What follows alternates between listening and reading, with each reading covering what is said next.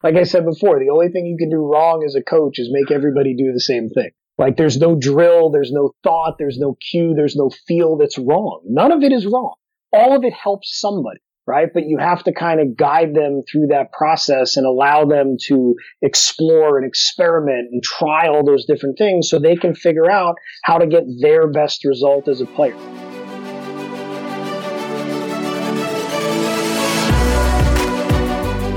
Hello and welcome to Ahead of the Curve.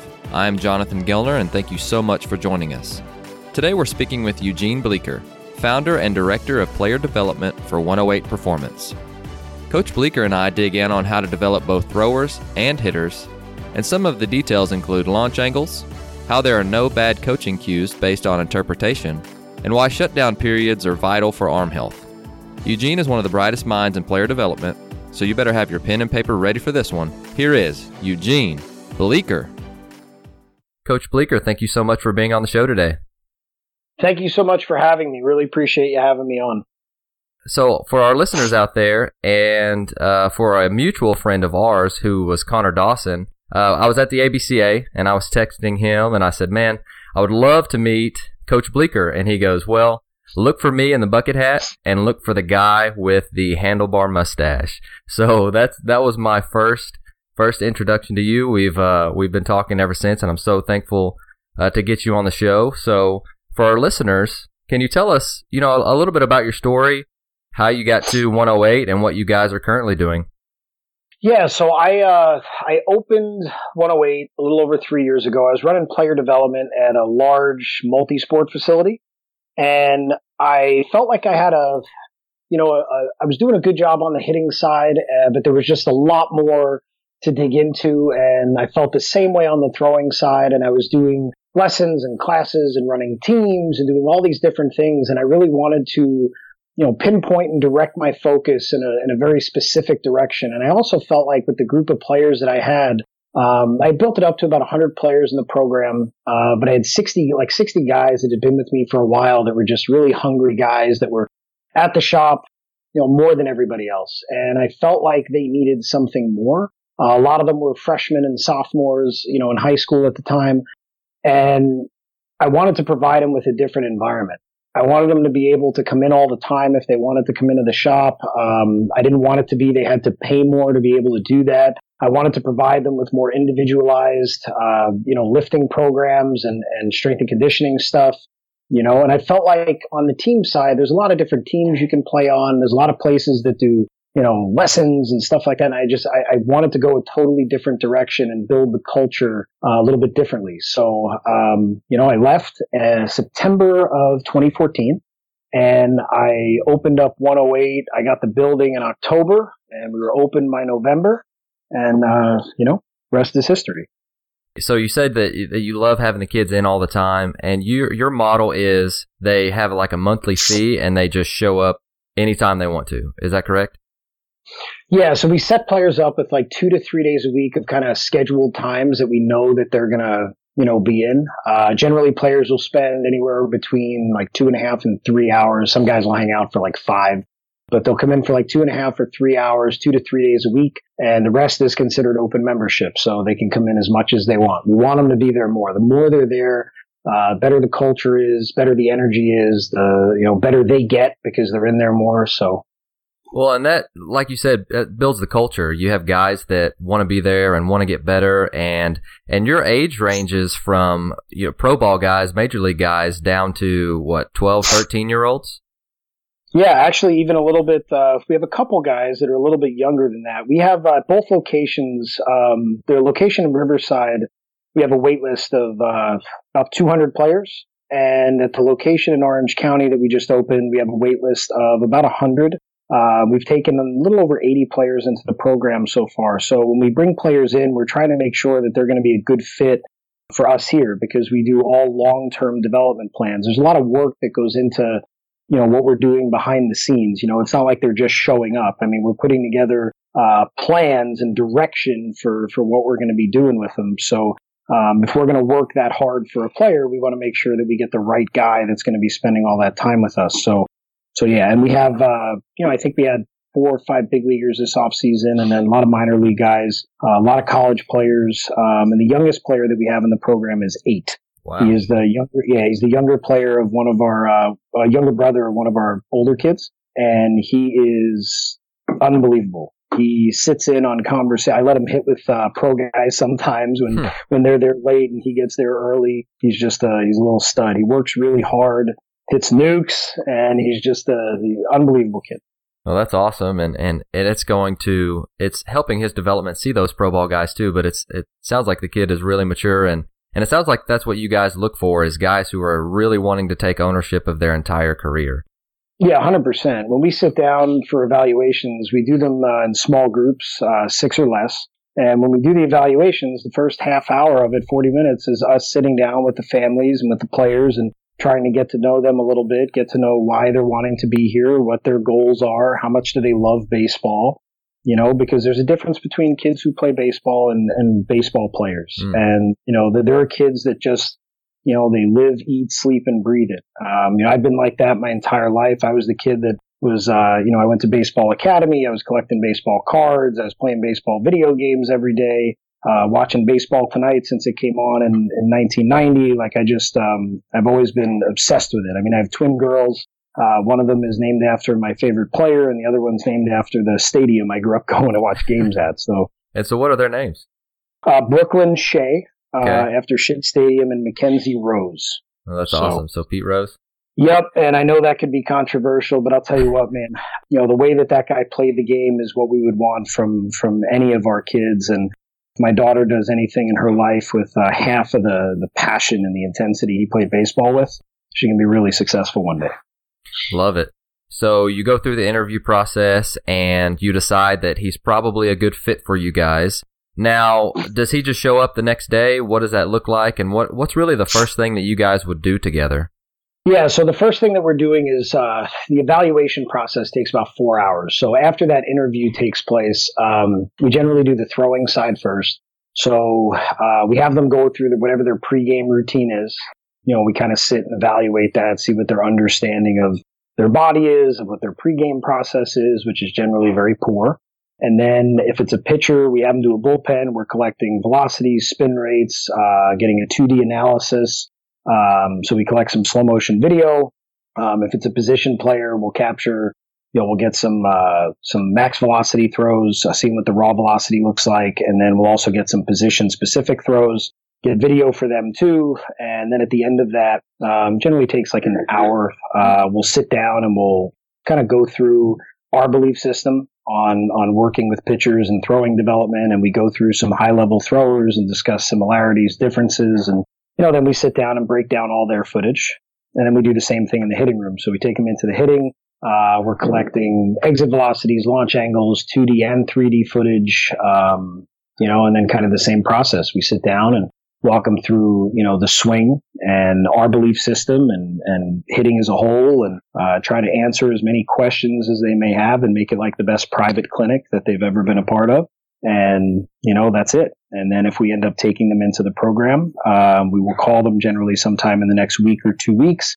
And we follow it up with a assessment, like a physical assessment. So, we have 2 performance guys, that, run that side of things. And they are both, Cressy trained guys. They both trained at Cressy, Mass. So they do their thing, and we're looking at, mobility levels, range of motion, looking for any red flags, trying to get an understanding of how they're put together. And that's how we build all their individualized programs.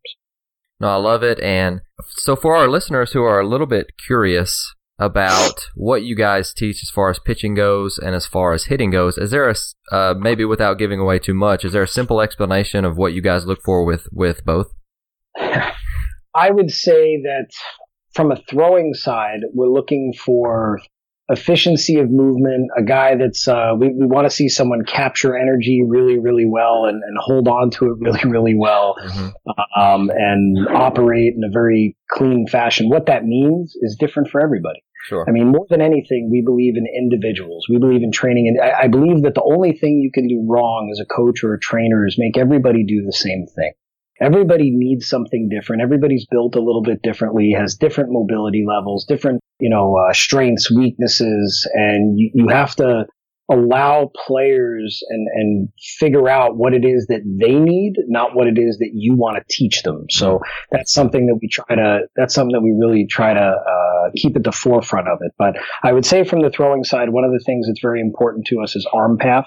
Arm mapping, I think, is really important, and I think a lot of people don't really and truly understand why weighted balls are important, or plyo balls, which I think are one of the most important things that we do, and one of the things that we do best. The reason that weighted balls really do provide velocity development doesn't have anything necessarily to do with the weight of the ball, but more to do with the efficiency of the movement that throwing them can create. And when you do arm mapping work with plyo balls, you can really watch magic happen sometimes.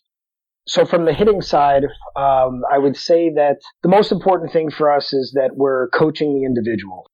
Swing patterns, I think, trump everything. How they're achieved is different for everybody. Everybody has and needs different thoughts, cues, feels to create their best individual swing. And it's important not to get caught up in teaching them what our idea as an instructor is of the swing, and more important to figure out what they individually need, because not every player's body moves in the same way. When you look at like Josh Donaldson, he is an extremely a loose mover, and he needs to do a lot of things to pull slack out of his body, and his body has the mobility levels to really unwind over a great distance. Where you look at a guy like Trout, it's very, very different. He is a much stiffer mover, and as a result, his swing needs to operate very differently. So based on the athletic profiles of the players we're working with, and based on how they move, we are trying to build their swings around those specific things.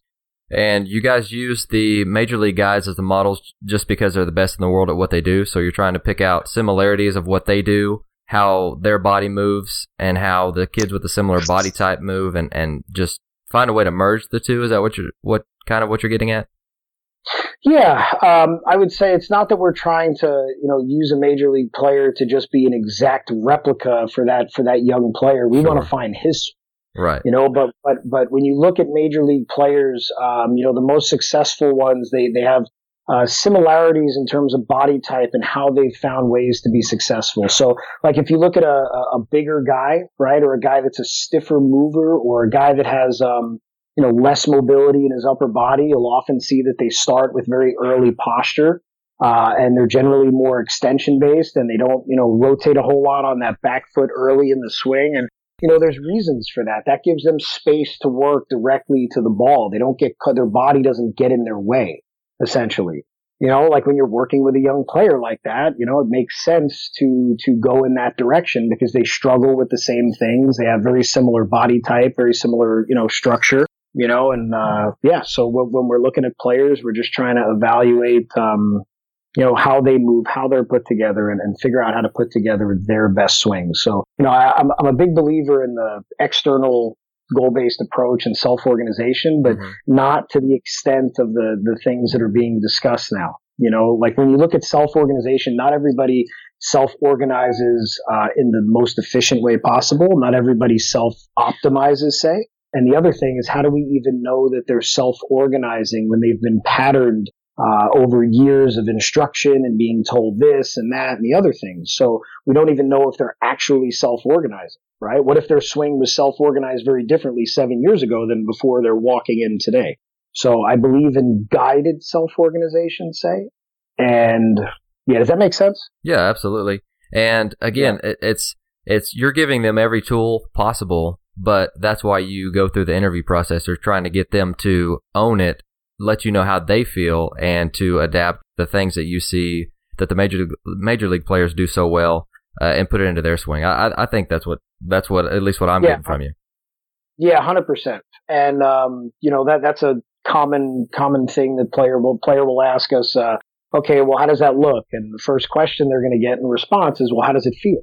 How does that feel? Do you feel like you had space? Do you feel like you're moving well? How does that feel? And once we get in tune with how they feel, then we can help, because it's a collaboration. We want them, like you said, to take ownership of what it is that they're doing. Mm-hmm. I don't know if you've had to do this, but I've had to outlaw the word good. I said good is not an option. So explain to me how that felt. and so they can't say good anymore. I don't know if you run into that problem, but I do all the time. Of course, it makes me nuts. You ask a guy how he did over the weekend. He says, "Oh, good." Good. Yeah, that doesn't help me. Like, how about you give me some kind of information that I can use to help you? Like, well, I went 3 for 4. I felt like I hit the ball really hard, or I went, 1 for 4, but I hit the ball hard, or I had a really bad day. My timing was off. Like, give me something I can use to help you right now. Sure, but if you send them a text, it would be a pretty long one. But in person, it's like, good. Oh my God, you're driving me nuts. Well, a big part of that is teaching them what it is that they need to feel. What they're trying to absolutely look for. You're trying to create.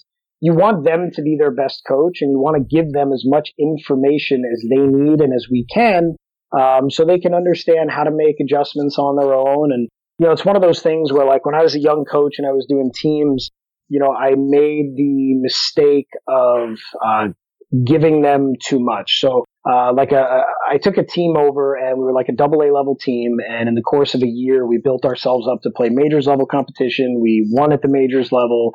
And then I ended up bringing on another team and an assistant coach.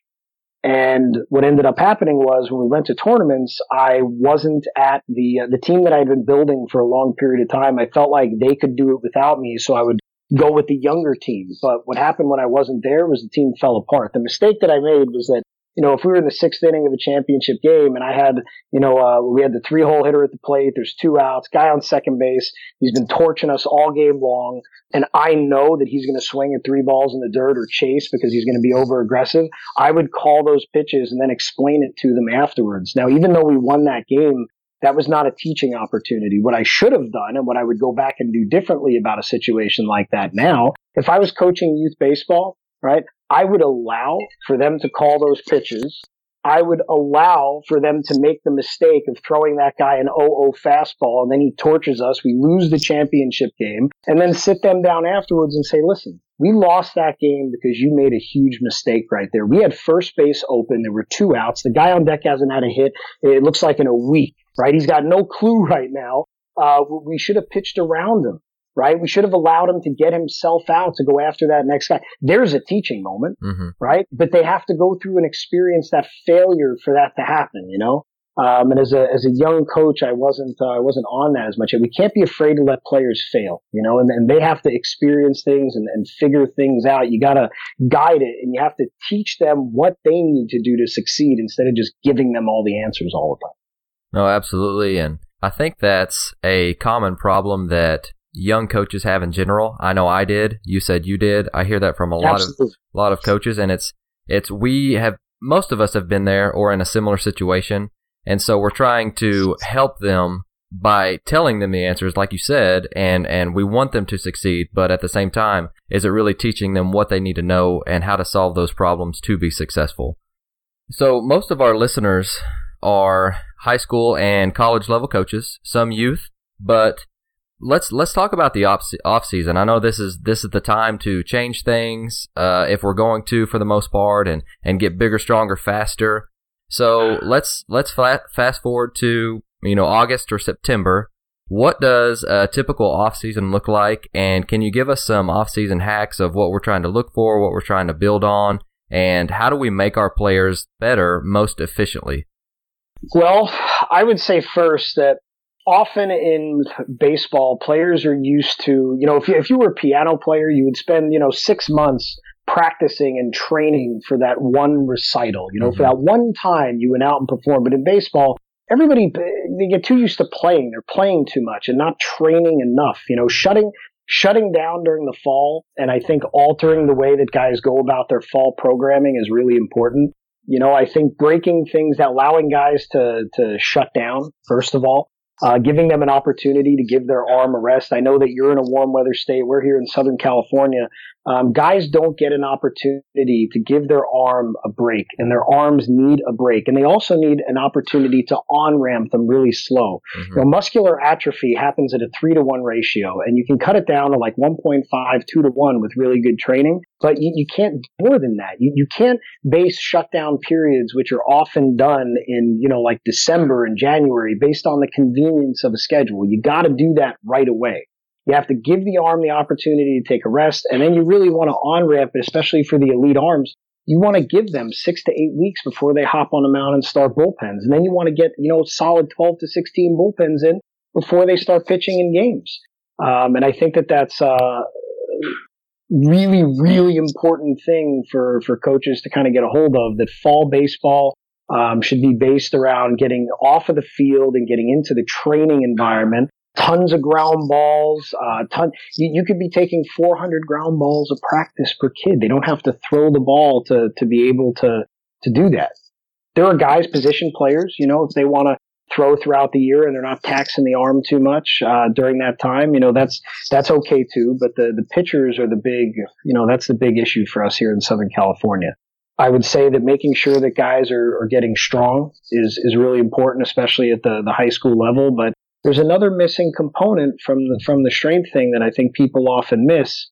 Baseball is a game where you see players that are small throw really hard, and guys that are small that hit the ball really hard. And there are guys that are big that don't throw very hard, and guys that are big that can lift you out of the gym, but they don't hit the ball as hard. And a lot of that comes from the movement patterns that get created by their bodies. And a lot of it also comes from the neuromuscular control that they have. If you think about, if you took 15, 10-year-old kids and none of them have ever played baseball before, and you gave them all the same information, gave them all the same training for 2 months, at the end of 2 months, only one kid goes to shortstop. And that kid is probably your best pitcher, and he's probably your best hitter. And everybody always says he's the best athlete, right? When I look at athleticism, I think of strength, size, speed, right? Like LeBron James, best athlete on the planet. How would he do on a Major League Baseball field right now, right? Even though he's the best athlete on the planet. That kid that's at shortstop, the reason he's there is because he has a higher degree of kinesthetic and spatial awareness and a higher degree of neuromuscular control than all those other kids. His brain controls his limbs in space better than all those other kids. He would beat them in ping pong, throwing darts, shooting pool, like tennis, golf. He would learn all of those other things faster than those other kids, despite that there's other kids that might be stronger or faster or, say, better athletes. At every next level of the game, it's filled with former shortstops. There were guys in college and pro ball all over the field that were all-state shortstops in high school. There were guys in the big leagues at every position that were shortstops in high school, all-state shortstops in high school, guys on the mound, right? So, in my opinion, the key to building elite-level baseball players, yes, strength is important, but how do you make everybody a shortstop? How do you increase neuromuscular control? How do you increase kinesthetic and spatial awareness? Like, that's something that needs to be looked into way more deeply and needs to be trained to a way higher degree, which is why we have a guy named Joseph Cancellieri that I hired when I opened up the second location here. He got his master's from Columbia in biobehavioral sciences, and he worked under a guy named Dr. Keith Pine, who's listed as a chiro, but he's more of a movement specialist than anything else. And then in 2016, he was with the big league club with the Nationals as a sports scientist. And we were blessed to be able to hire him almost a year ago now. And he's heading up our neuromuscular control program here, working on all that stuff. So I think that's a huge, huge component that baseball is missing in that training environment is just teaching the body how to move better. No, absolutely makes sense. And I think that's a part of the game that is hopefully gaining traction soon. But say we don't have our own Joe C., then how do we as high school and college coaches train those movement perceptions and the kinesthetic awareness that you're talking about? Well, that's a great question. I would say it's probably a really great question for him. Okay. But I would say that finding ways outside the scope of what you're used to doing, finding ways to move differently and create more movement options in what you're doing, doing more balance work, doing more things with your eyes closed when you're doing hitting stuff like standing on two Bosu balls with your eyes closed or hitting off of a tee standing on two Bosu balls, like just things that are changing your sensory perception and teaching your body how to move through space differently. That's why we do so much PVC work and feel work. And, like when you're doing arm mapping work, it's like this, it's the same kind of thing, learning to understand how you move through your swing, through your throwing patterns, slowing things down, back chaining them, doing them backwards and reverse, hitting from the opposite side. There's a lot of different things you can do. Oh, that's awesome. And staying a little bit on the subject of, you talked about shutdown periods. Now, is that plyo ball work, any type of overhead throwing, or is that just a baseball? Yeah, so it's throwing and it's different for different guys too, right? It's different for different guys too.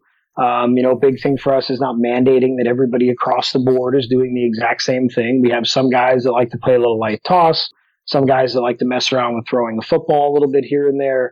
But for the most part, it's giving the overhead athlete an opportunity to stop being an overhead athlete for a few months and work on, building back up, their mobility, their strength levels. The season is often a, controlled decline, right? So, their body over the course of the year of all that playing, is losing a lot of the strength that they gained during the previous off season. Big focus on that. I feel like now thinking on it that I didn't do a good job of answering your first question earlier about the high school and the college coaches and things during the fall. Oh, go ahead. So why don't we get back on that? Sure. So you mentioned like team hacks and things, or do you mean like in terms of like practices or how things are run or how to make things more efficient? What specifically? All of it. Whatever you want to go into, we could stay on this all night because this is one of my favorite things. The falls. Okay. Hit more. Got it. Hit more and go double barrel with stuff.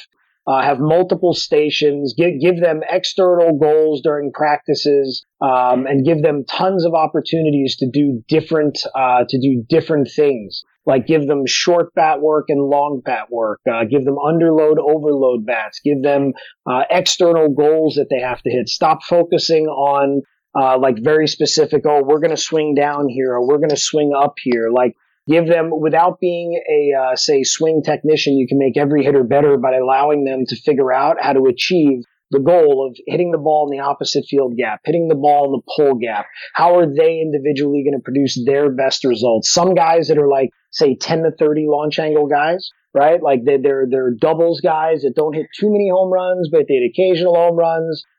Some guys that are those 10 to 30 guys, like they might need to think 10 to produce that result. They might have to think to hit the ball lower to actually achieve that result because of how their swing is put together. Some guys, to be a 10 to 30 guy, they have to think to hit the ball higher.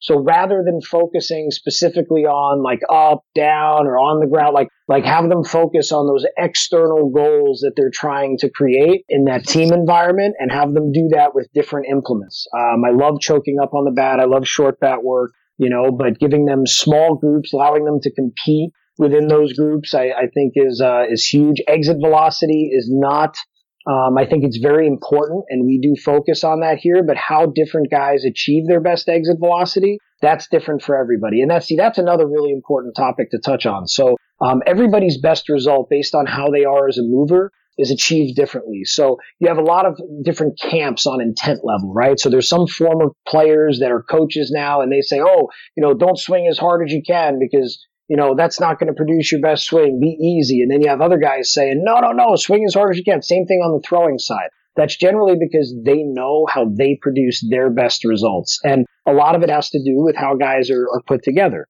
Guys with less stretch, right? So like faster twitch guys that are tighter movers, they struggle to create like stretch with their body. So if they try to swing too hard, right, they muscle up and they lose their pattern. So they generally have to operate with less than max intensity to produce their best stretch and produce their best exit velocities, right? So if they're just focusing on swinging as hard as they can, they might not be producing their best swing, and then you have other guys that are looser movers that need to think to swing as hard as they can. So while they're working on their exit velocities, while they're working on their launch angles, giving them the understanding that it's not about swing as hard as you can. It's about achieving your best result. It's not about swinging up or down. It's about achieving your best result so they can figure out how to achieve that. Does that make sense? No, it absolutely makes sense. And this may sound familiar, but it goes back to what we talked about like 2 minutes into the show of having those conversations with the kids and individualizing everything. Yeah, no, absolutely. Like you have to, like I said before, the only thing you can do wrong as a coach is make everybody do the same thing, Like there's no drill, there's no thought, there's no cue, there's no feel that's wrong. None of it is wrong. All of it helps somebody, right? But you have to kind of guide them through that process and allow them to explore and experiment and try all those different things so they can figure out how to get their best result as a player. And you can figure out as a coach how to get the most out of it. Mm-hmm. You know, what you can't say like, oh, in our program, this is what we do. Like everybody's going to swing down. Well, you know what? Like if that might help some of those guys. And I have guys I tell that they need to think down. Right? Because it produces their best swing to hit the most balls in the air the way they need to hit them. If we make it more about the players and less about our programs, we're going to get more out of our players as individuals. And as a result, we're going to win more games. You know, like we have to, as a baseball community, allow guys to experiment and explore and really, you know, embrace the fact that everybody is their own individual. And we have to focus on that. Like that's such a huge, huge piece. Definitely. And on the subject of hitting and pitching, a problem that I have to deal with all the time is, and it's not a problem because it is a luxury when you can have guys that are really good at both, but it's really tough to get two-way guys as much work as we want. Is there anything or any advice that you could give to us? Because again, we have, you know, 2.5, 3 hour time blocks with these guys, and our best, like you said, our best shortstop is probably our best pitcher, who's also our best hitter. So how do we maximize our time for two-way guys? Yeah, so that's a great question. And it's the same way you maximize, you know, your time with everybody. First of all, two-way guy, you know, he needs to understand that he has to work twice as hard as everybody else because he has other things that he needs to do. Mm-hmm. He needs to do. Secondly, as coaches of teams, right, we have to start to, like, guys have to realize what their job really is. If you ran an orchestra at the school or you were the band, you know, you ran the band, okay? Your job would be to prepare everybody for the recital, and your job would be to make sure that the best musician is in first chair in each section, and to make all of that music sound beautiful together, which is really hard. That's a really hard job, right? Going out and winning games and teaching teams how to compete and building a culture and making sure all those pieces are working together. You know, that's what the number one goal is. And in a 2 or 3 hour practice a day, that's a big enough job in itself. That's really hard to be able to do that and get guys individual work and individual development on a regular basis. Mm-hmm. Those players need to understand what they need to do on their own outside of the scope of what's going on with the team at practice, because that's team time. And if you're providing them with individual time, that is awesome. And if you're providing them with stuff to get better, that is also awesome. But especially with a two-way guy, the best thing a coach can do for a player is empower them with information so they can spend time on it on their own. At the collegiate level, guys want information. Guys want to get better. If you can provide them with like a base of knowledge, like if you can tell a guy, hey, listen, son, here's what I need from you this season. Okay. I need for you to hit the most doubles in the state. I need for you to produce your best result, hit tons of line drives in the gaps. I want you to hit, 350 with 17 doubles and like whatever it is. I want these things for you. Here's how I think you can best achieve them. Here are some things you can do to work on it, right? Because you're not going to get all of the time in the world while you're here. And if you're only working on those things while you're here, you're not going to get the results you're looking for, right? You need to spend extra time on your own with those things. Show up early, stay late, go to the cage wherever you hit, like whatever it is, right? But empowering them with information is so powerful. A couple of years ago, I was out at Vanderbilt with Scott Brown, who's just an awesome guy. And, I had the opportunity to sit there and not only talk with him, but watch him work with some of his players. And one of the things that he said that stuck to me that I was just so amazed with, because I didn't know what to expect going in there. I knew that they ran, an amazing program, but I didn't know how the inner workings of it looked. And every single pitcher that walked in that day, you know what the first thing he said to him was, what's your plan today? What's your plan today? Because he empowers them with information. He provides them with tools to get better. And he allows them to craft their own stuff, and he guides it. right? Like that's what we need to be doing because that's how things are going to get more efficient. Like everybody talking about the time, like that's because you're like all the coaches are struggling to figure out, well, how do I do it in this amount of time? You can't build a culture and build a team defense and build a team offensive approach and build and get all of that work in on your own. They have to sharpen their skills on their own, and you have to empower them with the right information and the ability to be able to do that. So especially with a two-way guy, like he's got to know what to do on the extra time because he's not getting all that work in just in that 2 to 3 hour span. Got it. So switching gears a little bit and talking about the shutdown period, when do you guys usually shut your arms down? Well, that's always a battle, right? Like Sure. we can only guide our players to the best of our ability, and some guys, listen better than others because they are under the confines of working at a high school program or college program, and that program may not allow for that to happen, which is why we need to start being more open-minded to it. Because if a kid just came off, if he's a 15-year-old kid that just came off of a season where he threw 75 innings, him pitching all fall makes no sense. Right. Like he shouldn't have to go play another sport to be allowed to shut down, right? Because if he goes and plays another sport, he'll be allowed to shut down. It won't be looked well upon, but if he's a good player, the team's going to accept him back.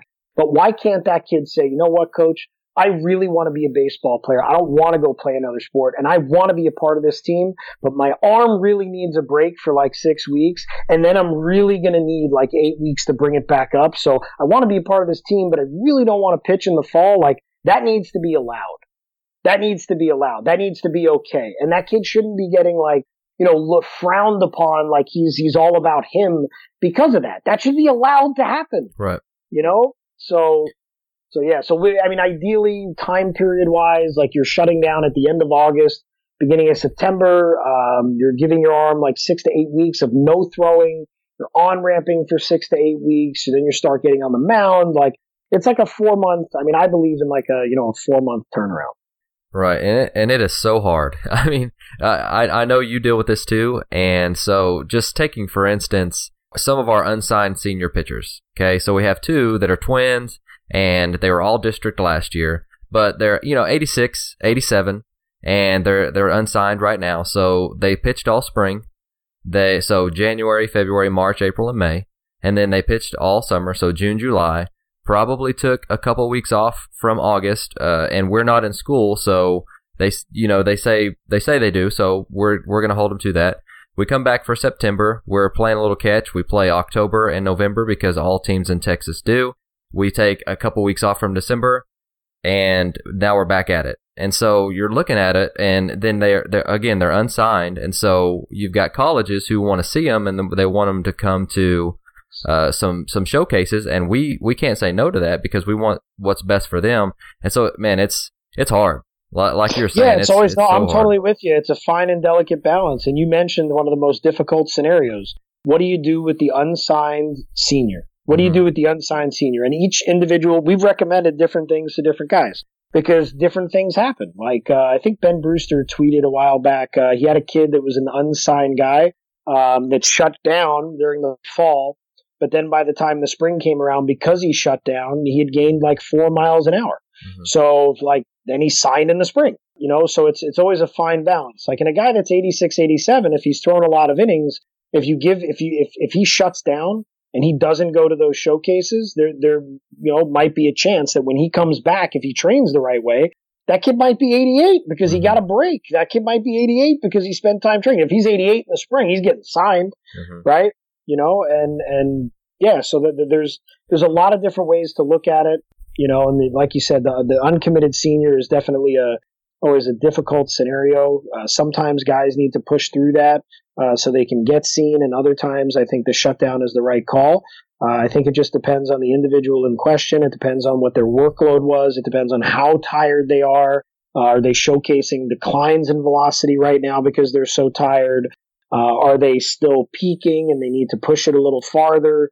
Would they be allowed? You know what I mean? Like there's a lot of different ways, and I don't think there's one way to look at it or one way to answer it. And I think as long as the player is being guided well and they can make the best possible decision for themselves, right? And they understand that it's their choice and their decision, and they don't feel like they have to do something because someone's making them do it, whether it's, a team like a travel team or a high school team or whatever, then I think they're in a good situation. Oh, definitely. And so let's talk about the end season while we're talking about shutdown periods. So you give your guys a ton of time to on-ramp and come back, which I think is a fantastic idea. And you've kind of been in both settings. You've been in the team setting, and you obviously played in college and whatnot, and you're now on the player development side. So is there a way, which keeping in mind most of our listeners are high school, college coaches, is there a great way to help our kids still develop in season? What are some ways to do that, and how can we help them do that? Yeah, so I think it's different. Again, going back to that individuality aspect, everybody has different training needs. You know what I mean? And it's a different time period for everybody. So like the kid's a freshman, if he's a 14-year-old freshman in high school and, he's in his high school season, that kid still needs to be lifting and developing, right? Like he can't not like lift and really train from, January, February, all the way until, September or November. Like that, it doesn't work. That kid's not going to get better like that. Like he needs to lift and he needs to train kind of through his season. If you have a high school senior that throws 96 and he's getting looked at for the draft, like that guy should really focus on his recovery protocols, making sure he's maintaining strength during his season, but he's not overdoing it. And, I think it's different for everybody. And I think the best way that coaches can help their players is to guide guys the right way, get the right protocols set up and guidelines, and allow guys the ability to do what they feel like they need to do to get better. That's a perfect answer, and I love it.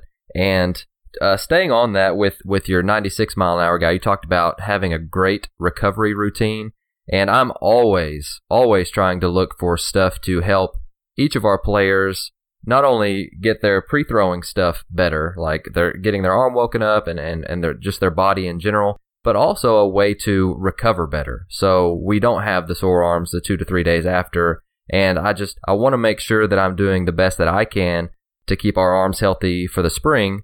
So what are your favorite pre and post throwing, just anything, so we can add to our toolboxes? I really like a lot of the driveline protocols for the pre and the post stuff. I would say on the post side, a really important thing is, doing the trampoline work. I think that's a really important recovery tool. So a lot of our guys, will do that. We use the plyo balls a little bit post throwing. We use shoulder tubes pre and post throwing.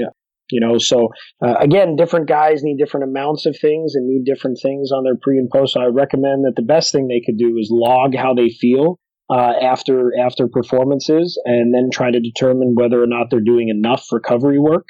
I think that nutrition plays an integral role. I think hydration plays an integral role. I think sleep plays an integral role. And I think all of those things need to be paid attention to by people too. I think those are often very lost in translation. We have a kid that's training for the draft for this upcoming year. He's a top ranked player in the country. We have 4 kids who we believe could go in the top 2 rounds of the draft next year at high school. And this one particular kid is just an absolute monster. Like he's 220 pounds. He's done great with us in the last 8 months, maybe 10 actually, now that I think of it, since he started. But like he came in the other day and we discussed his nutrition program. And I asked him what he ate that day, and he had consumed roughly 2,400 calories, I think it was, that day. And he actually had a Fitbit on, and I asked him to, see what he burned, and it was like 3,900 calories he had burned that day. He'd only consumed about 90 grams of protein, and he weighs 220 pounds. Like he wasn't even close. Players need to understand the nutrition stuff better, and what an important role that's going to play in your recovery. So better nutrition programs, better hydration, and then the other stuff is just, dependent on the individual, making sure they're getting some blood flow after the game. A lot of guys here like to wrap their arms, do a little flush work with that. We use Mark Pros, kind of anything and everything. Again, just like kind of what I mentioned, like what Scott told me. We introduce a lot of things to guys, and we want to know and log how they feel and how it's making them feel. And that's how we add and take away and through all of those things. I love that. And And I just talked our trainer into getting a Mark Pro, so it's on the way, and I'm really excited about it. Again, we do a lot of those different things with the rebounders and the flush bands. Lacrosse ball is a staple. Every one of them has a one in the bag. And again, it's just each kid is a little bit different. A good lift has been a huge factor in 100%. Ours lately. I mean, that's something that is thankfully changing in the last couple of years of should pitchers lift, but they love it. Like if they don't go lift, they don't go do sprints, then their arm feels, and that's something that they've owned as well. So I did steal the 1 to 7 scale from Joe C. He said, I always talk to kids and ask them, how's your arm feel 1 to 10?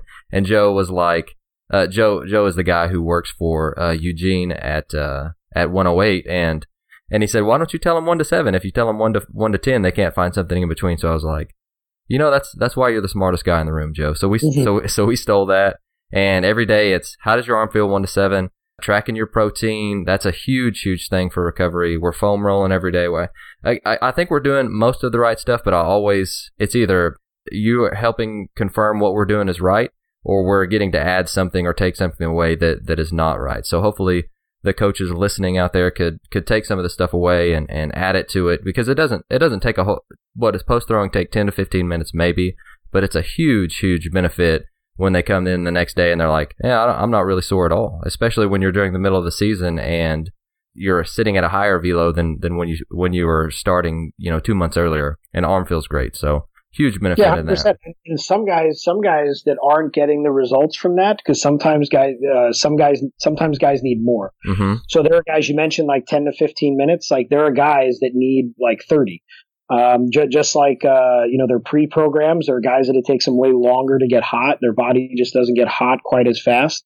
It's the same kind of thing. So if you ever have anybody that is not recovering the way that you want to see them recover, and they're still not feeling good, increase the length and the exercises that they're doing, get more blood flow going through their body, because they might need to get more going on to keep feeling better the next day.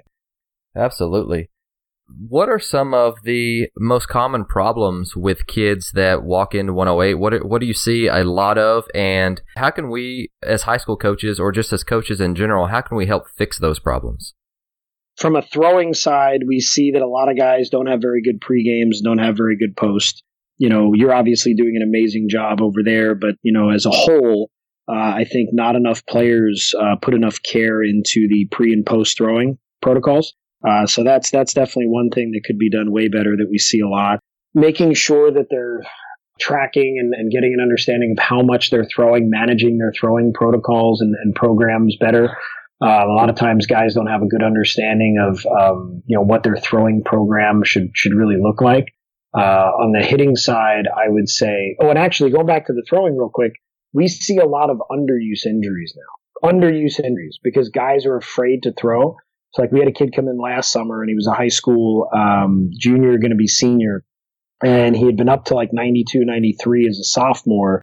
And now he's only down to like 87 when he came in, and his arm was bothering him. When we started going over his schedule, he's like, well, yeah, I don't even understand why. My arm's hurting me. I'm hardly throwing. Like, I'm only playing catch twice a week, and I'm pitching at showcases once every other weekend, and I'm doing one bullpen during the week. Like, you're hardly throwing.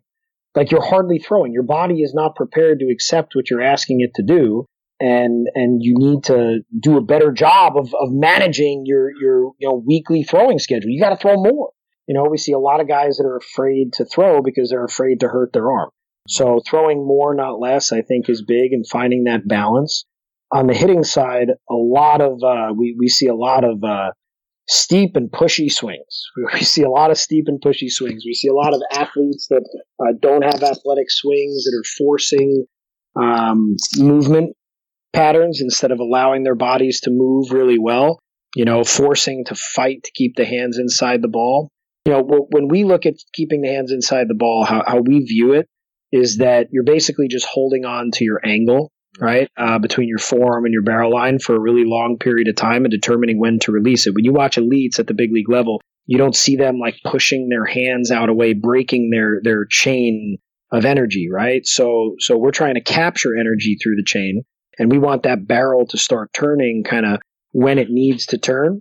And you should be able to determine when to release that, but you shouldn't be fighting to keep your hands, inside the ball. So, we see that a lot. And actually, this is going to sound really funny. Hopefully, I know the coaches is going to sound crazy. I was actually talking to 2 coaches that stopped in today about it. But a lot of times when guys are rolling over the ball, or it's perceived as rolling over, essentially rolling over is just pulling the ball weakly on the ground. A lot of times that's happening, we see guys that are fighting to stay inside the ball too much, and they're not turning their barrel early enough. And as a result, they're not ever getting to an extension point towards the pull side. They're actually delaying it way too long and kind of fighting, right? But the barrel is angled towards the pull side at that point in the swing, so the ball goes weakly on the ground of the pull side. Just because the ball goes weakly on the ground of the pull side doesn't mean the kid's rolling over. And a lot of times it's because they're not turning their barrel soon enough. So cueing them to turn their barrel earlier can work wonders for guys like that. So with the guys like that, is it a light bulb to say it's okay to pull the ball? Yes, it is a light bulb to say it's okay to pull the ball. It's a light bulb to tell them to turn the barrel. Generally, their eyes light up after they take a couple swings and say, well, that feels faster. Well, yeah, it feels faster. You're allowing your barrel to turn, and you're guiding it through the turn well. You're not fighting to push your hands inside the ball. Like you're turning your barrel when and where it needs to turn. They often say it feels more fluid, it feels looser. Like I'm hitting the ball harder. We definitely see a lot of that as well. And a lot of guys give up. A lot of guys give up the ground. They think that because big league hitters, their back foot comes up, they force their back foot up and they just kind of give it up instead of holding on to the floor and capturing energy from the ground. You don't want to just allow your back foot to just kind of fall forward and just come up. You want to use the floor and you want to hold on to it as long as you can. And there's a lot of times where when that's happening, your back foot comes off the ground, but it's because of the transfer of force. It's not because you're just forcing that to happen. So we see a lot of guys that give up the ground as well. So are we going to get a kickback reference at this segment of the show? The kickback. I know that some people aren't in on it, but I got to tell you, man, it's an amazing thing. We had the opportunity to run a full study at a biomechanics lab that we're partnered with Movement First out here. They're 10 minutes from our Orange County location. The partnership has been amazing. We brought in I think it was 23 high school, college, and professional hitters, and we tested them in 4 different stance variations. The kickback was one of them, and God, did we see amazing things. We saw, when we think about the swing, there's oftentimes you'll hear somebody on the field say, oh, that kid's not using his lower half, but he's hitting the ball really hard. Just think how much farther he'd be hitting the ball if he actually turned better, right? So if you were looking at a graph of hip acceleration to deceleration, the trunk doesn't take over until the hips start to decelerate, right? So if you were looking at that graph, when you kick back, your hips accelerate and decelerate at a way faster rate. So it creates faster trunk rotation speed. And ultimately for some guys, their numbers were off the charts. When Emily, the biomechanist at the lab, called me about the results, she's like, there were some outliers here. I don't know if we should include them in the study. And I said, wait a second. I said, what do you mean outliers? She said, well, there were 4 guys who scored so astronomically high in one thing, I don't think we can put it. And I said, was it the kickback? And she said, yes. And I said, if I can name them, can we include them? So blindly, I was able to name the 4 guys that it was their trunk rotation speeds, their exit was astronomically better than every other movement option they had. So, we included it because we're able to name them and we understand why. It's a reciprocal movement pattern. They're creating stretch differently than we think to create stretch. So when that back foot kicks back, think about the musculature pulling really tight, like that rubber band pulls really, really tight right into contact. And think about that stretch happening from that back foot all the way to the opposite shoulder instead of the front foot opening and unwinding to the back shoulder. Does that make sense? It does, and you've put out a lot of video. I know that Cody Atkinson, a mutual friend of ours, has put out threads of the kickback, and I think he may call it the scissor kick, but those well-versed in it, Did like Dawes yourself. Tell you to say that? Say that or what? He did, didn't he? Maybe. Okay. But yeah, he told me not to refer to it that because then our conversation would be a lot shorter.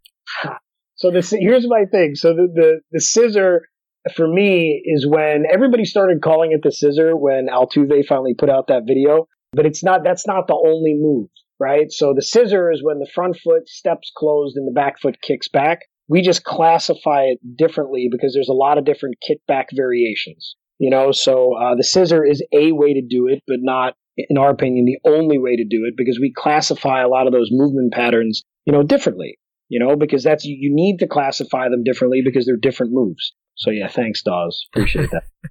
Shout out to him and the bucket hat. He's the man. I love that guy. Yeah. He's one of the best and the brightest young coaches in the game. He's going to be an absolute. He already is a monster. He's one of the best coaches, if not the best coach I've ever met on both sides of the ball. His understanding and knowledge base of the hitting and the throwing side, and just his care level for what he does. I love talking to that guy. Definitely, and I'll include him in the resources down in the show notes. But before we get to that, I want to know what's something that you've learned lately that you're really excited about.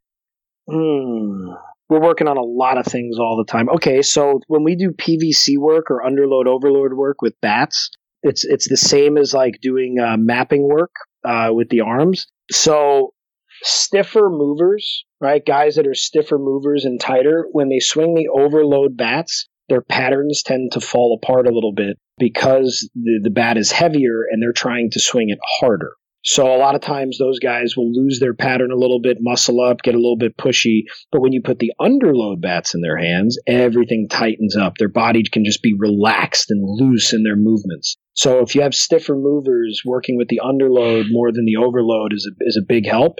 And when you have looser movers working with the overload is a way bigger help. And with the arm mapping, it's the same thing. So I talked to Wes Johnson about this the other day. We talked about it at Palooza, and then he called me maybe like a month and a half ago because he was wanting to try that out with some of his guys there. And he said that they've gotten some really great results with that. He'll be out here in a couple of weeks. So with throwers, if you're working on throwing patterns or arm mapping work and they're a stiffer mover, but you're using like say the green ball, right? Like the heavier ball, or any of the heavier balls for that matter. With some guys, those heavier balls create better like external rotation. But with some guys, they just tense up even more, tighten up even more.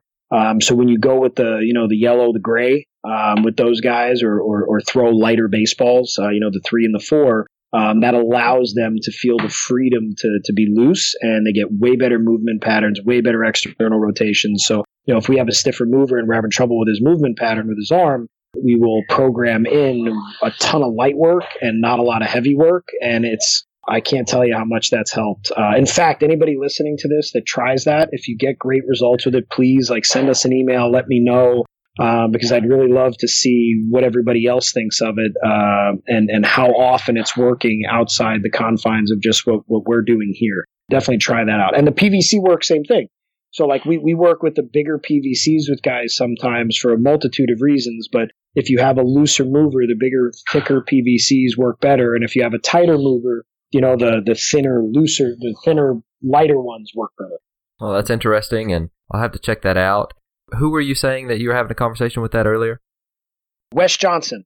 God, he's an absolute legend. He's a wonderful human being. We talked for the first time last summer. He was the pitching coach with the 17U USA team, and one of our pitchers was out there. And afterwards, I gave him a call because my pitcher and him were talking, and they were talking about training, and he communicated to the pitcher that it was okay if I called him when he came back. So I called him, and he spent like 2.5 hours with me on the phone, and we've chatted quite a few times since. And he's actually going to come out to visit us here in a couple of weeks. He's the pitching coach over at Arkansas too. That guy is just he's a genius and a wonderful human being. Definitely, and I wanted you to mention that because he gave an ABCA talk 2 years ago, so not this last one in January, the year before. And there's a ton of great nuggets in that, and I'm sure there were a ton of stuff at the Pitchapalooza. Great guy. He is definitely a developer of arms and a developer of pitchers. So if you guys aren't following what he's doing a fantastic job over there. Yeah, everything that guy says is a golden nugget. That guy is amazing. He just does such an amazing job on the development side and the in-game management and the combination of the two. For him to put the lab over there, and he's got force plate and mound that he's working with. And I've picked up some amazing nuggets of information from him. Well, while we're on the subject of pitchers, this is a question kind of out of left field, but it's something that I've wondered, and I just, it's so hard to wrap my head around how to do this, but how do we teach command? That's a great question. It's so hard. I think it's different for everybody. A lot of it has to do with neuromuscular control. I think a lot of it has to do with arm patterns and windows for release. So when a guy has a better arm pattern, in fact, there was a kid here earlier today. He is a 6'4", 14-year-old freshman. And when we got him in the beginning of the summer, he could not throw a strike to save his life. And a lot of it had to do with very poor efficiency of movement and a very poor arm pattern. So when he got the front foot strike, his elbow was real low behind him, and he was trying really hard to force the ball over the top. So the trajectory of his elbow line into his hand line was really high and then immediately low, right? So think about it like a really kind of sharp up to then down. So when you see guys with those arm patterns, if they're just a tick early, right, they're high. And if they're just a tick out in front, they're spiking the ball on the ground. So for him, it was a lot of arm mapping work, but there's some guys that you can just cue them. Instead of focusing on throwing the ball down, throw the ball out. Let the slope of the mound allow you to move down and just throw the ball out. Be direct with the throw. Stop trying to force it up high overhead. That can help with some guys a lot, but with him, it was just a huge arm mapping project. And, he threw a bullpen, just the other day of, I think it was like 22 of 27 in the strike zone. He's up to, touching 82, 83 off the mound, and all of that was in the last, maybe 10 months. So arm pattern, efficiency of movement, the release, right? The release window through that. And then I also like doing a lot of, again, going back to the neuromuscular control, the kinesthetic and spatial awareness work. Also, as a drill, working with guys, doing different, like throw to throw, using different weighted balls, whether it's PlyoCare or baseballs.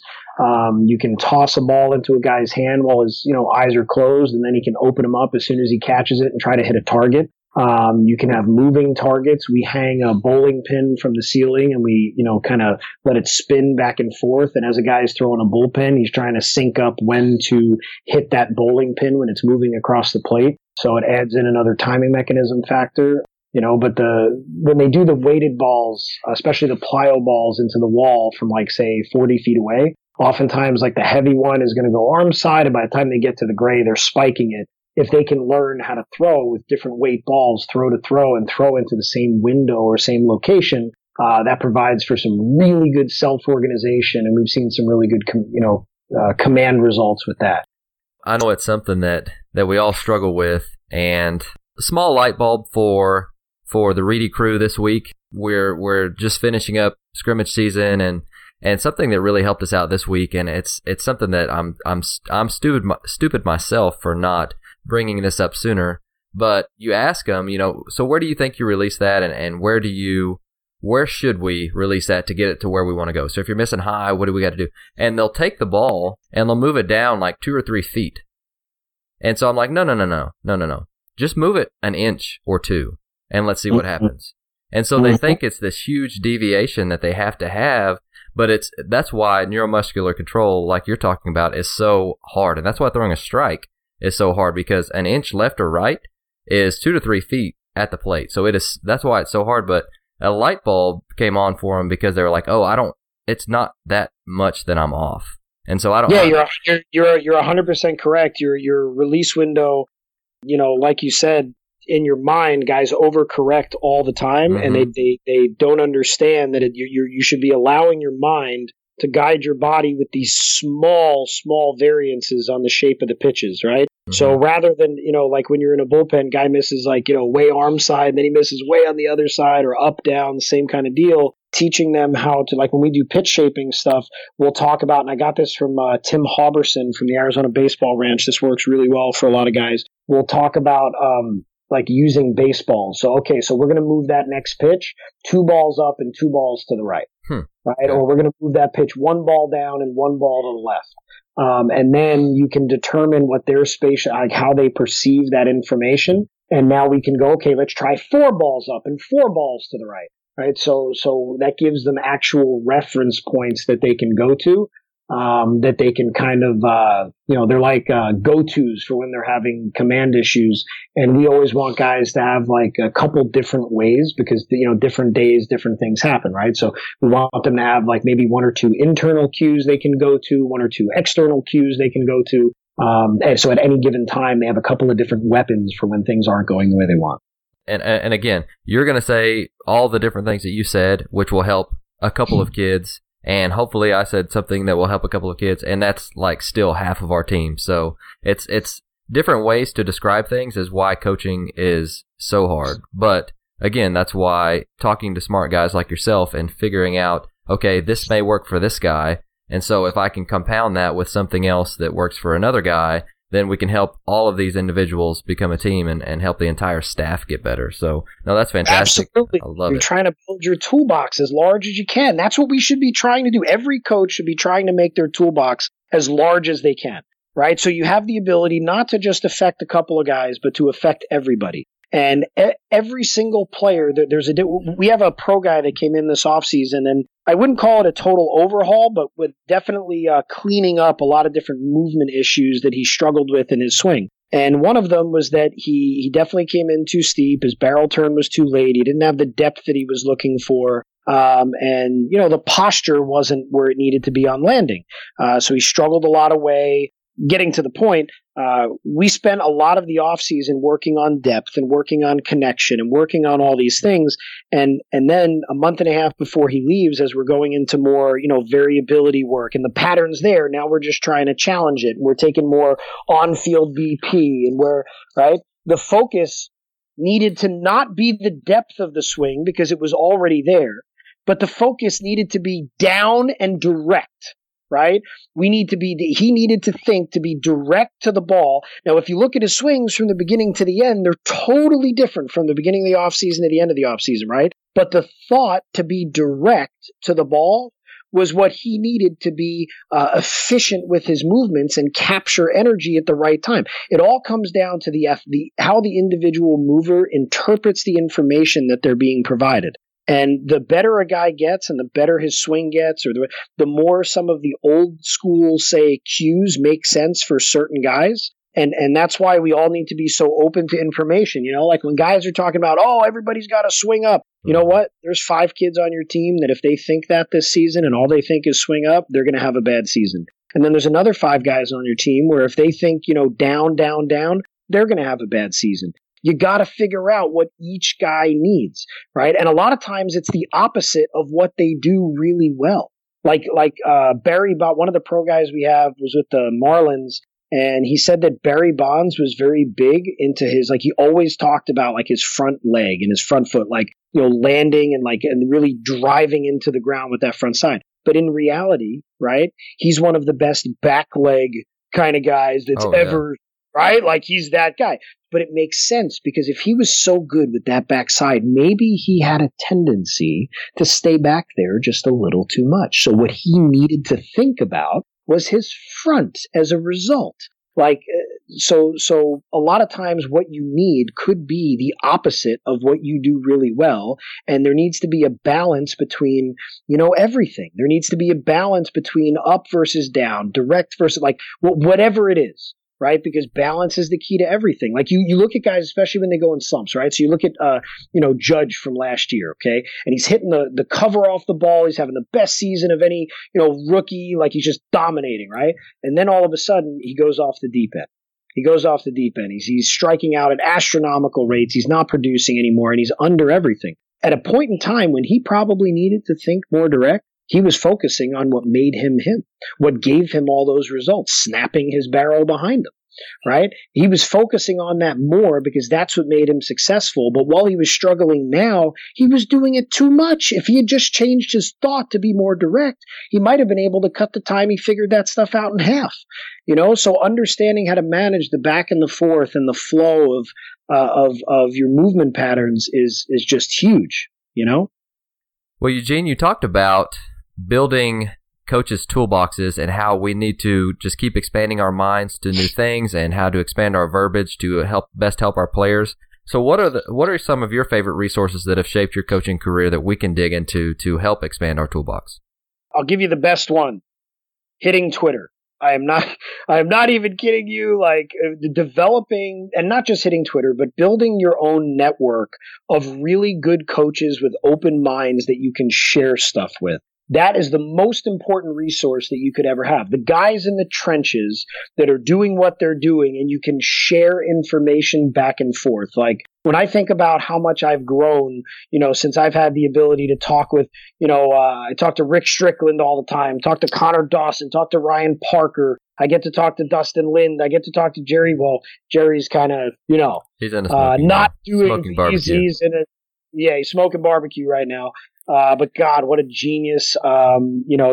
Steve Johnson from Leg Kick Nation is really good. Like just having the ability, Trent Otis, like when you build your network of coaches and you have your guys that you can, you send stuff back and forth, you share ideas. Hey, what do you think of this? Hey, try this out. Let me know how this works with your guys. That's such an amazing, amazing thing. And I've built that, over the years, and, definitely, that's why I say hitting Twitter. God, that's had such a huge impact on me, right? Like being able to follow and see what other people are doing and with an open mind, and then being able to reach out, share information, all that. So definitely your best toolbox is like-minded coaches that you can kick stuff around with and bounce ideas with, and you can try stuff with a larger sample set, right? If something is working for you and you really want to know how good it is, give it to one of your buddies working with other players and see what he says. Mm-hmm. God, there's nothing better than that, So there's a lot of great books and resources on skill acquisition, like nonlinear pedagogy and things like that. But because skill acquisition, I think, is the field is very up and coming, but not even close to where it needs to be. There's a lot of good framework things to consider, but a lot of the studies and the research that's been done is on, it's in Europe and Australia, and it's on sports that do not have the same type of complex and dynamic movement system that we see in baseball. Like swinging a bat and hitting a ball thrown by a pitcher is the hardest and most complex movement system in all of sports. And throwing a baseball is the same thing. They are both so difficult. The patterns of elite level players and how to teach them, and how to acquire those skills and how to alter those movement patterns. Gosh, it's so limited. The research is so limited that we are just beginning the forefront of, I think, a revolution in player development. And being able to really dig in and learn what really works and what really doesn't, and what the most important things are, and being able to profile guys to give them that information and how to be efficient with their player development. Like that's where this whole thing is headed. And I don't even think we're close to being as good at that as we could be, and we will be in the next 5 and 10 years. Our best coaches are the ones who steal information. And I'm fully, I am a world-class thief. I feel like that I don't think I've ever had an original idea. And I'll tell you what, I think hitting Twitter really prompted me to start this podcast, because how many good conversations have we had, and I'm a pitching coach now, but over hitting Twitter of, what do you think of this? How did this go? And all that time, I'm like, man, I wish somebody was recording us talking shop right now and putting it out so other people could hear it. Not necessarily for me, but if I could call a Eugene Bleeker or whoever else that we discussed earlier and record this and send it out, it's going to help so many more people. So I'm completely in on social media and sharing ideas, and it's not about blowing people up for things that we may or may not see, and especially when kids are involved, but just share ideas. And if somebody's not doing something right, throw it in the DMs and just say, hey, what are you doing? Let me get an understanding of what's going on. And the only thing you can do wrong as a coach is make everybody do the same thing. Because when you watch elite level hitters and throwers, there's no one thing. There's different things that create. And there's so many different thoughts and drills and ways to achieve it that are different for each guy. Like the only way someone would know that is not if they, did something over a 2-day weekend, but if they, were in the trenches with guys doing real player development over long periods of time, like really seeing what the results are, what's working, what's not working. Like that's where the good stuff, gets found. And you can't find that truly find that unless you have an open mind to so many different things.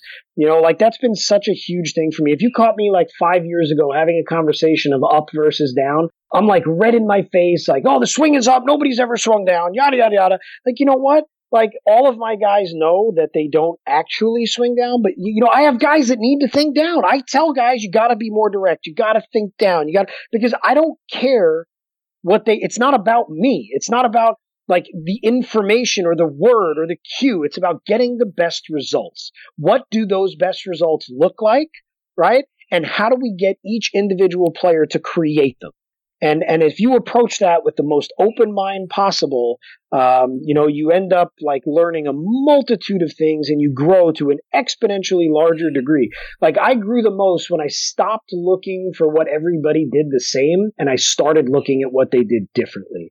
That's where I really, really started to grow, like 3 years ago when I opened up 108, because I wanted to dig into throwing patterns and swing patterns because I knew there was so much more there. And rather than looking at positions, like you could say, oh yeah, sure, everybody, gets to the same point of contact position. First of all, they don't. And second of all, like it depends on how you classify the same, right? What do you classify? Like I used to look at Ichiro Pujols at point of contact and say, see, it's exactly the same, but it's not exactly the same.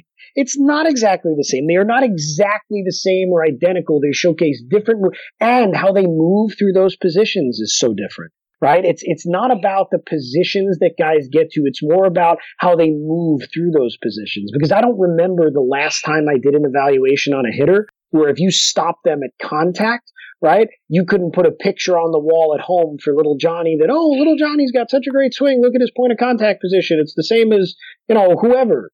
But little Johnny's swing is not very efficient. He doesn't move very well from beginning to end, right? So is it about the position or is it about the movement patterns that we have through the positions, right? So, it's all about how we figure out, like I said, like just how to make each guy the best version of themselves. And we have to be, as a community, open-minded to information, right? And figuring out what's important to that individual player and building clarity. For high school and college coaches, I didn't even think about mentioning this earlier. Building clarity is so important. No, they don't care about what you're saying until they understand why you're saying it, what you know, how it can impact them, why it's important. Like build clarity with players. Do evaluations at the beginning of the season, or at the beginning of the fall. Whenever you first start working with players on a team, get a shared understanding of the philosophy and the structure. And hey, here's what I see from you, and here's some ideas on how I think you can get better. You would be amazed at seeing how far that would go. And if you mention to them first the things that they do well and that you really like, and then you share with them some of your ideas, but then also let them know that, hey, listen, those aren't the only things you can do. You should really look into this. There's a lot of ways, you can make yourself better. Don't put all the onus on yourself. Like put it on them with an open mind and share clarity with them about what it is that you believe in, and also what you don't know. Like we get put in this position as coaches where like we're done playing and we start coaching guys, and now we're in this position of power, and like we're looked at as like we're supposed to know everything. And you know what? We don't. Nobody knows everything, right? And it takes a stronger human being and stronger leader, right, to admit that they don't know everything and say, I don't know, but I will help you figure it out, than it does acting like you do know everything when in reality you don't, because no one does.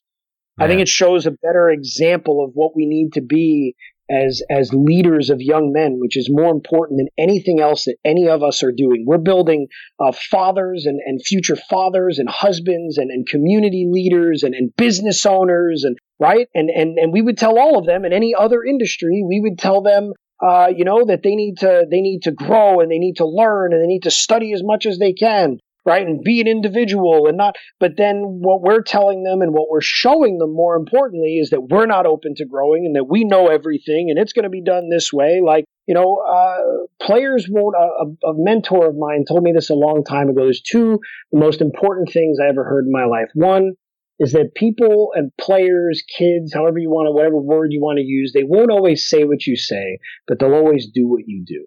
And if you're not the first example for them on who you would want them to be later in life, you better do some things differently because you have a huge impact on them as a coach in how they're going to act as a man and as a father and all those other things later.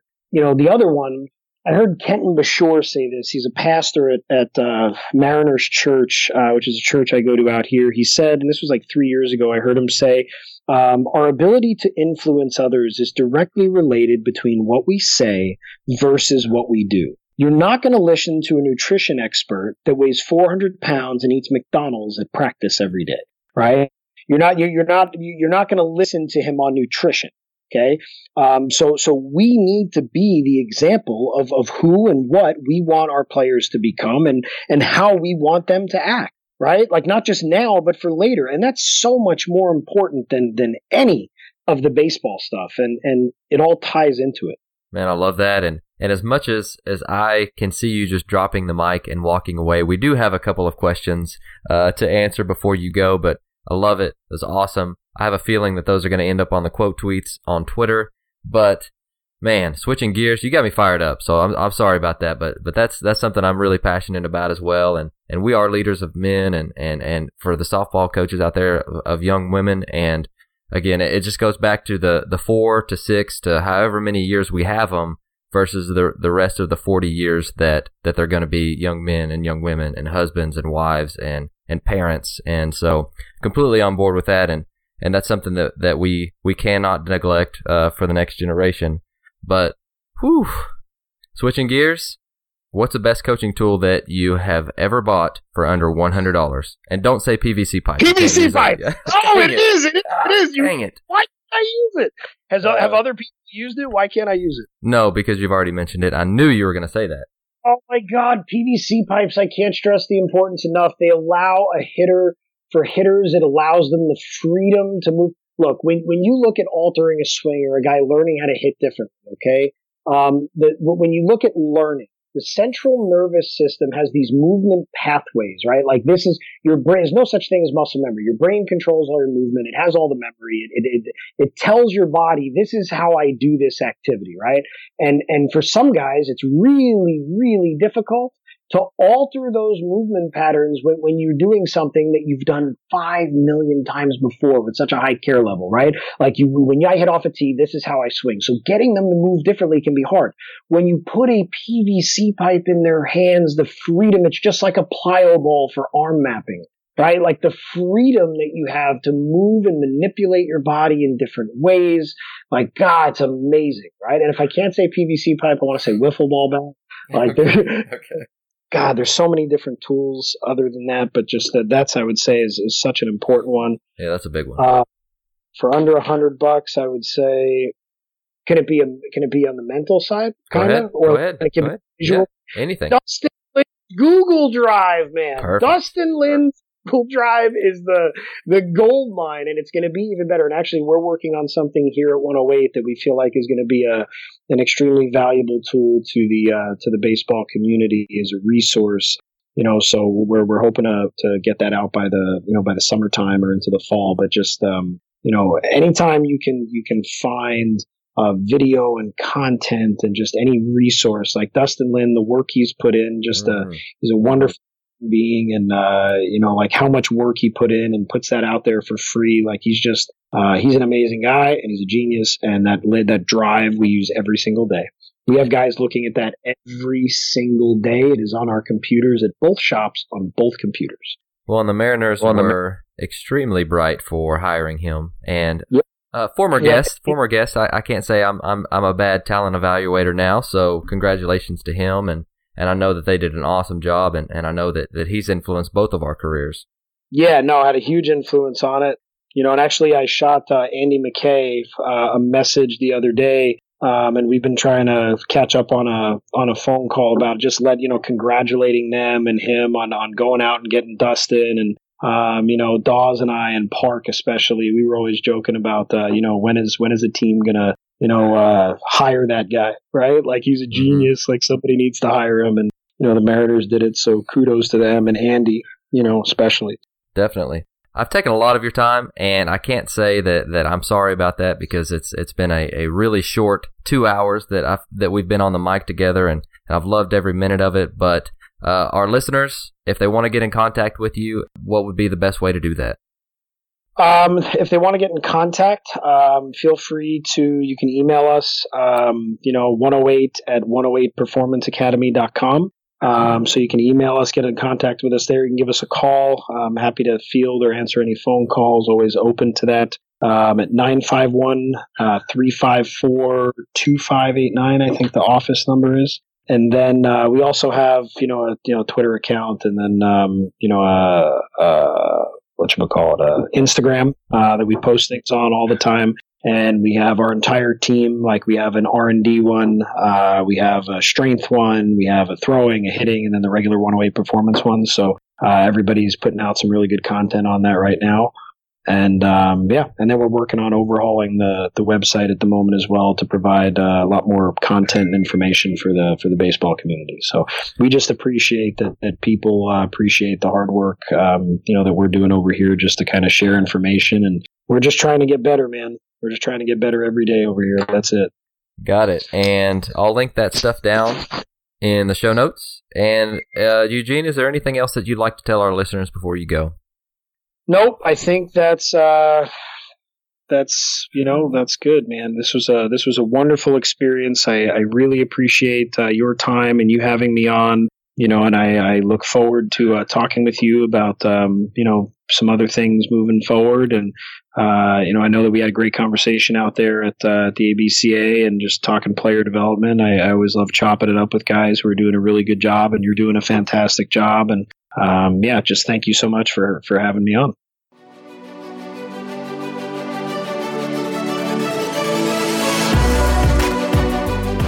Thank you for listening to Ahead of the Curve.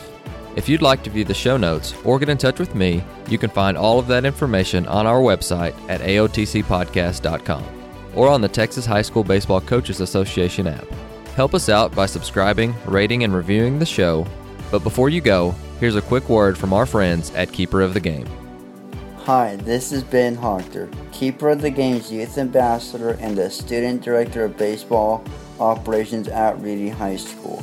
Keeper of the Game provides great baseball experiences for kids with special needs and disabilities. Keeper also creates service opportunities for teams like Reedy Baseball.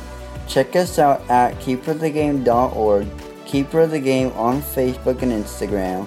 Our Twitter handle is @BaseballKeepers, be a Keeper of the Game.